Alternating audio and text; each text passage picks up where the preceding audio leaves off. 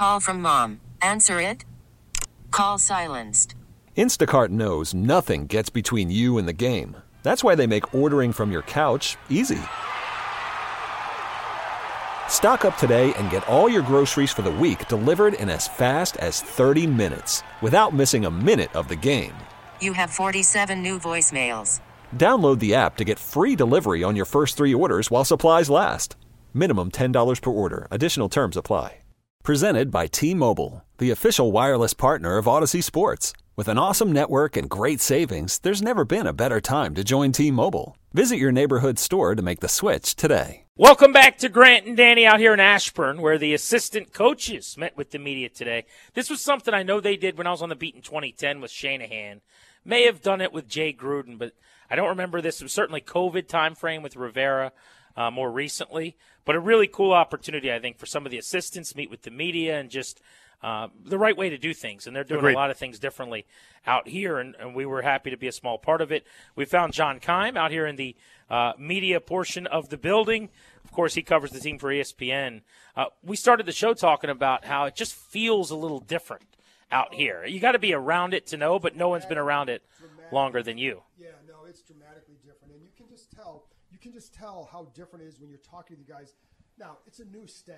Part of that is the word collaboration was used a lot. And I think the ability for like Tavita Pritchard, the quarterback's coach, and I think you guys tweeted out like he's a football nerd, right? And like the ability to learn from Cliff Kingsbury. I think the defensive guys and all of them would talk about Dan Quinn and how they wanted to work with him and why. And so I think there's just a different level of energy than I've seen with most situations out here.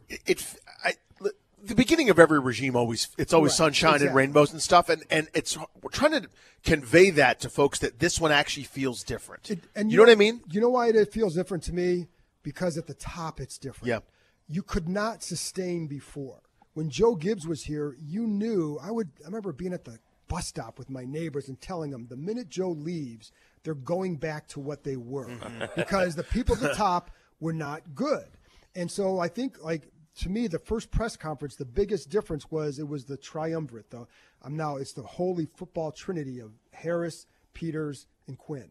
That's why it feels different. Is because you feel like, I think they feel like they're in a place where they cannot just build something, but if they get it right, they can sustain it. That's different. One of the key selling points to Dan Quinn, right away when they hired him, they knew that there was going to be some comparing him to Rivera, and it wasn't going to be all that exciting necessarily as a retread. But they knew he was going to put together a great staff, and that was one of the first messages they put out there.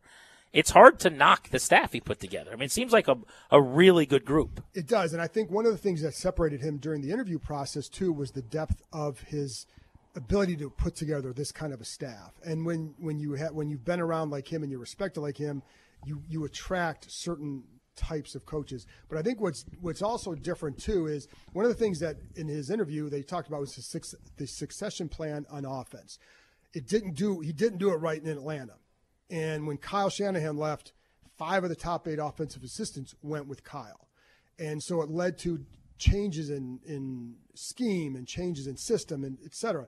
Didn't go well. Well, here you have like, okay, if it goes well and Kingsbury leaves, well, you got Brian Johnson, you got Anthony Lynn, you have, or is Tavita Pritchard ready? Is David Blah ready? I think you have. It's more akin to when Mike was the head coach here, and you had all that young coaching talent and offense that you knew that given a chance to rise up, they eventually would at least elevate to a different position. So I think that's one of the differences too on this staff. John Keim live in a conference room in Ashburn. Is it Commander's Park? I don't even know what it is. Here on G&D. And that's kind of harkening back to what I was going to ask you about, John, was that staff, and we all know now famously, it's a third of the head coaches in the league were on that staff at one point, and you see the graphic every time there's a playoff game, really? Et cetera. Yeah, it's like smacks you in the face like a wet fish. Now, though, this feels like that right mix again, and it also feels like they'll capitalize on it right up at the top, and there's a succession plan. Yeah, and I think that's very important. I don't think you could have said that about the last staff. Like, you didn't see, like, there were a couple of guys say, okay, you like this guy, but I didn't see that who's going to rise up to be this and that, right? But you see that here. And because Brian Johnson was an OC, Anthony Lynn was a head coach, And, and Brian Johnson you talk to people in Philly, I think some people I talk to there really like him. And so, he's a guy that can still elevate. Maybe he wasn't ready for that job. Maybe it was Sirianni, whatever it was. But you have and it's young talent too. That is part of it as well. Mm-hmm. With some of that, that's where you go back. It's like to that layering, yeah. Right, and you can see these guys moving up. Tavita Pritchard, you can see Blah, Kingsbury called them, I think, one of the brightest quarterbacks he's been around. So how this goes, you still got to get a quarterback right. You have to get that right. But you go back to even that staff when we covered them with the whole staff. You didn't think all those guys were going to be a head coach. No. I don't McDaniel, when he was smart, nobody was thinking that time. And LaFleur, they weren't thinking that either. Two of them, Kyle and Sean, clearly were on the path. So, but I think you have the ability to see, would you be surprised if this guy did it here? I would not. That going into this. Cakes, you said something I want to hit on, which was the quarterback at number 2. I hate to oversimplify this because a lot of things matter. But really, this whole thing for Dan Quinn and every person we just met out in the bubble, it's going to work or it's not, based on the quarterback they take this year, whoever that is, and whether that guy's really good or not. I mean, you hate to put all the eggs in that basket, but through no that pressure, Adam Peters. Exactly. Through that lens, though, how much interest do you think they should have in moving up, moving back, as opposed to sitting put at 2, keeping their allotment of picks, and just taking the best available QB that they like the most? Yeah. So what we know about this team is they want to build through the draft. So that's first and foremost. So how much capital are you willing to move to give up to move up one spot when you still need a lot on that roster? That's the thing to me that's where I would have pause for them moving up. And nobody has told me they wouldn't, but this is just logically playing it out. How much is it going to take? Is if it's for sale, it's not just going to be this team trying to move up. You're going to have multiple. So are you going to have to give up a couple of your seconds and a future first? Right. Do you really want is that? And how much more would you have to let's just say it's Caleb Williams. A lot. Williams than the other two. The gap has to be huge. Yeah, because your comparison is Caleb Williams better than Drake May or Jaden Daniels? Is Caleb Williams better than those two plus these potential an edge, a linebacker, and a receiver, picks, an offensive tackle? And I know that Peters was obviously in San Francisco when they moved up for Trey Lance, but they had a roster that was ready, and you could be aggressive with it. I would hear from people out here, they were like, hey, if we can get to this in a year, we can make that kind of 49er move because the roster's ready. And so I think that's another key point where this roster is I don't think is at that point where you can sacrifice that much to move up unless you just think he's so far ahead and is such a game changer that you have to do it when you have a chance. But, I think my guess would be staying at 2 and picking from one of these guys that you like and then building around them and build a roster so that way if they're not great, you still have a good roster and you take another swing, another point. A quick one here before we jump. Are they going to try to be good this year? And here's why I ask. It's a lot of salary cap room. You could go for it now, I put that in quotes, or you could do like you're talking about, build sustainably through the draft. Huge decision to make, how you approach it. It is. Now, you have to fill a lot of spots. They only have about, I think it's 43 guys signed, so you're going to need to bring a guy. So you're going to have to spend to a degree. I do not view this as a team that's going to try and do what Jacksonville did, where you're going to pay Christian Kirk gazillion dollars as an average receiver, right, to go in there and do whatever. I don't see that because it would run counter to, I think, Josh Harris, very patient owner. I think Dan Quinn, his big thing is how do you he had success in Atlanta, but they could sustain it. How do you build something you can sustain? Mm-hmm. I think Peters I think he's from that same principle. So I would be surprised if they said we're going to swing for the fences now and then, I still that doesn't mean that you don't go out and spend because you have to spend some. You have a lot of money and you have more than a few needs, and their philosophy would be build through the draft, supplement through free agency. So, but I don't see I don't see them just going crazy and bringing in Bruce Smith and Mark Carrier and Deion Sanders and all that group, right?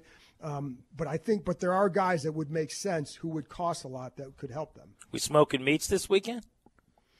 Oh boy, I haven't thought that far ahead yet, JP. But it's been I'll say this: I did some crispy pork belly recently, which is really really good. It's a good choice. Then, you do chicken, but it's spatchcock method. Yes, sir. So that's next level. That's not your average bear. No, but cooking it's good. chicken. It's good because it gets more flavor into the entire chicken, and a little bit moist. So it's good stuff. So I haven't thought that far ahead, but now that you're thinking me, it's been a while since I've done some ribs. Only Wednesday. You got time.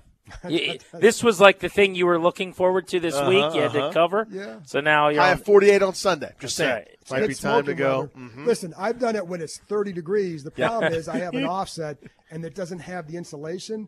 It is a hard thing to do to keep it at 250 on those days. Cakes, thanks for stopping through. Thanks. Appreciate you. Grant and Danny on the Fan. You'll hear from Anthony Lynn, the run game coordinator of the Commanders, next right here on Grant and Danny. This episode is brought to you by Progressive Insurance. Whether you love true crime or comedy, celebrity interviews or news, you call the shots on what's in your podcast queue. And guess what? Now you can call them on your auto insurance too with the Name Your Price tool from Progressive. It works just the way it sounds. You tell Progressive how much you want to pay for car insurance, and they'll show you coverage options that fit your budget. Get your quote today at Progressive.com to join the over 28 million drivers who trust Progressive. Progressive Casualty Insurance Company and Affiliates. Price and coverage match limited by state law. Okay, picture this. It's Friday afternoon when a thought hits you. I can waste another weekend doing the same old whatever, or I can conquer it. I can hop into my all-new Hyundai Santa Fe and hit the road. Any road. The steeper, the better. Because my all-new Santa Fe is available with H-Track all-wheel drive, so I can hit the trail without a worry in the world. Heck, with 3 rows and best-in-class rear cargo space, I can pack the whole family in with all our gear. We've got available dual wireless charging for our phones, so we'll never lose touch with civilization, and we won't lose touch with the primordial power of Mother Earth. So which is it? Waste the weekend or do something a little more epic? And conquer it in the all-new Hyundai Santa Fe. Visit HyundaiUSA.com or call 562-314-4603 for more details. Hyundai, there's joy in every journey. Hey everyone, Boomer Esiason here. The NFL Draft is behind us and your favorite team is now gearing up for week number 1. The free Odyssey app puts you right in the middle of the pro football conversation with the biggest sports radio stations from across the country. The local voices who know your team the best, giving you their unfiltered takes on the current state of your squad. It's always football season right here on the free Odyssey app.